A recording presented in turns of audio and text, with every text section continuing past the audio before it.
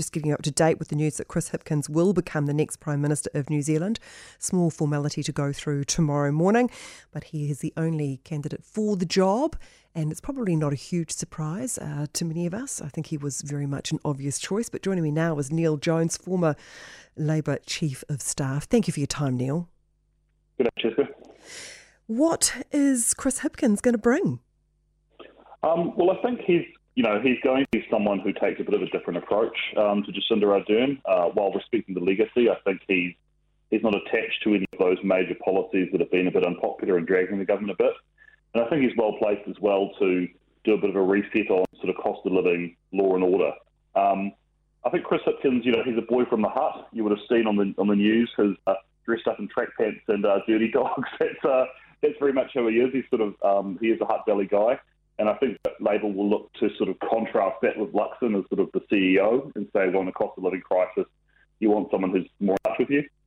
And I think the other thing Chris Hipkins has got going for him is he's sort of seen as a safe pair of hands. He's been a competent minister. He's been tested in the crisis through COVID, and he has that experience to hit the ground running. So I think those are all factors that would have led Labour to select him. What policy does he need to cut off the bat, do you think, to make his mark? Look, I think there are a number of policies like the TVNZ-RNZ merger or the social unemployment insurance or even sort of some of the ongoing focus on things like Three Waters. Not everything's going to be overcut. Some things are a bit far through, but I think he just needs to demonstrate to New Zealanders that that's not where his focus is. I don't think most people have been that concerned about things like TVNZ-RNZ merger, but I think there's been a sense that the government's focused on the wrong priorities at a time when people are feeling economic pain. And I think if he's smart, he will look to shelve some of those things, will deprioritise them, and really put cost of living front. How much will his reputation, of course, he's the Minister of Education, Police and Public Service at the moment, when it comes to crime, how much will his reputation from being the Minister of Police have on him? And of course, he's got the association with COVID-19 as well. Mm-hmm.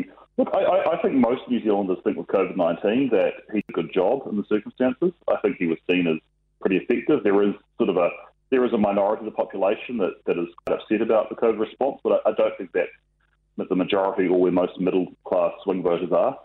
And when it comes to police, I think he's actually taking the temperature down on the portfolio. You're not going to turn it around overnight, but since he's been the police minister, he can talk about his record. There have been hundreds of people arrested for ram raids. There's been new initiatives brought in to tackle crime.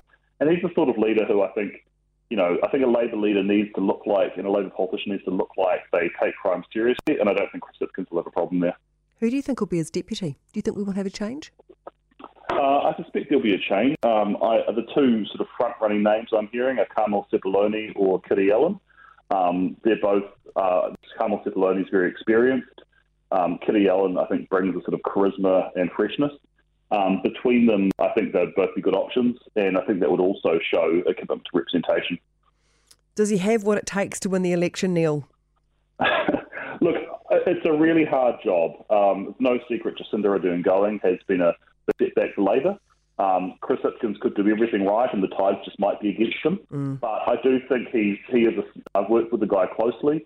He's a very smart operator, and I think he'll be looking to make some changes that will win people over. But it's often in politics it's the timing as much as what you do. So I think he'll give it his best. Thanks so much for your thoughts, Neil. Just very quickly before you go, was there any other option, do you think? Look, I think everyone thought Grant Robertson was the natural successor. Right. I think after Grant Robertson, Chris Hipkins has the best rate recognition and was seen as the most obvious choice. I think Michael Wood would have been a good option.